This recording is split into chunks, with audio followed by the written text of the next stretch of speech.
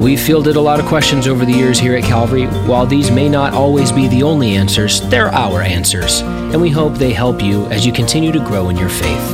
John 11, why does it refer to Jesus being deeply angry, verse 33 and verse 38, about the Lazarus situation? Seems like if it was anger about the people being in some sort of disbelief, he would have just been compassionate towards them in their grief. Now, if you're reading the New King James Version, you won't have that deeply angry in your translation. That actually is seen in like the New Living Translation. But Greek scholars do say that the phrase there, groaned, that Jesus groaned within himself, actually can be translated, he was agitated to anger. And so, once again, as the question is, well, what was he angry about? Well, I don't think he was angry that the people were weeping. Because in verse 33, it says there that the people came to him, he saw the women were weeping, the Jews were weeping, right? And then it says that he was stirred to anger, but then in verse 35 it says that he also wept. And so apparently weeping wasn't bad because Jesus also wept when he saw that the people were weeping.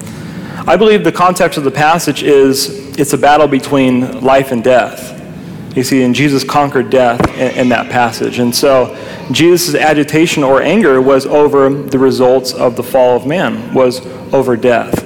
And Christ knew that he is the resurrection and the life, and those who believe in him shall never die, right? But we shall live. And so Christ knew that he was the Savior, and so it stirred his heart. It stirred him to anger, a righteous anger, the fact that he saw the effects of sin, and then he showed the fact that he's the conqueror by rising Lazarus from the dead. So I wouldn't take him as being angry at the people.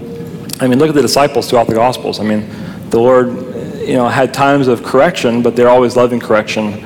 But it didn't show up from this passage that he needed to correct them for being angry at them, but rather angry at the work of Satan, angry at the work of sin and death.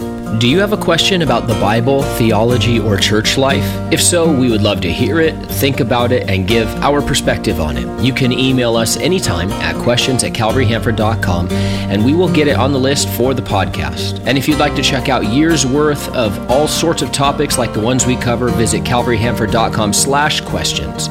Thanks for listening.